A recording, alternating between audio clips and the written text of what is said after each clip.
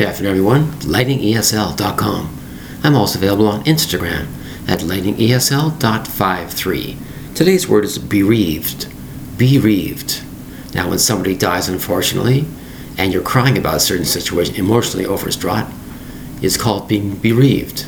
How are you doing? Well, I'm bereaved because of the death of this person, the death of that person. It's spelled B-E-R-E-A-V-E-D.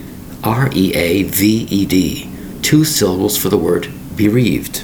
Spelled B-E-R-E-A-V-E-D. Bereaved. You might be in a bereavement. Being bereaved is a state of affairs of emotional type of feeling. You're crying over this, crying over that. You're feeling bereaved. A death of a loved one. Death of a loved one or persons or person itself. It could be a tragic incident. It can also be an actual creature who died. You still could be bereaved about a creature who died. Many, many times I have cried over an animal that had died right in front of me. Things like that. It doesn't have to be a human. It could be any living thing. You are bereaved about this, bereaved about that. The word is bereaved, spelled B-E-R-E-A-V-E-D. 2 syllables for the word bereaved. Thank you very much for your time. Bye-bye.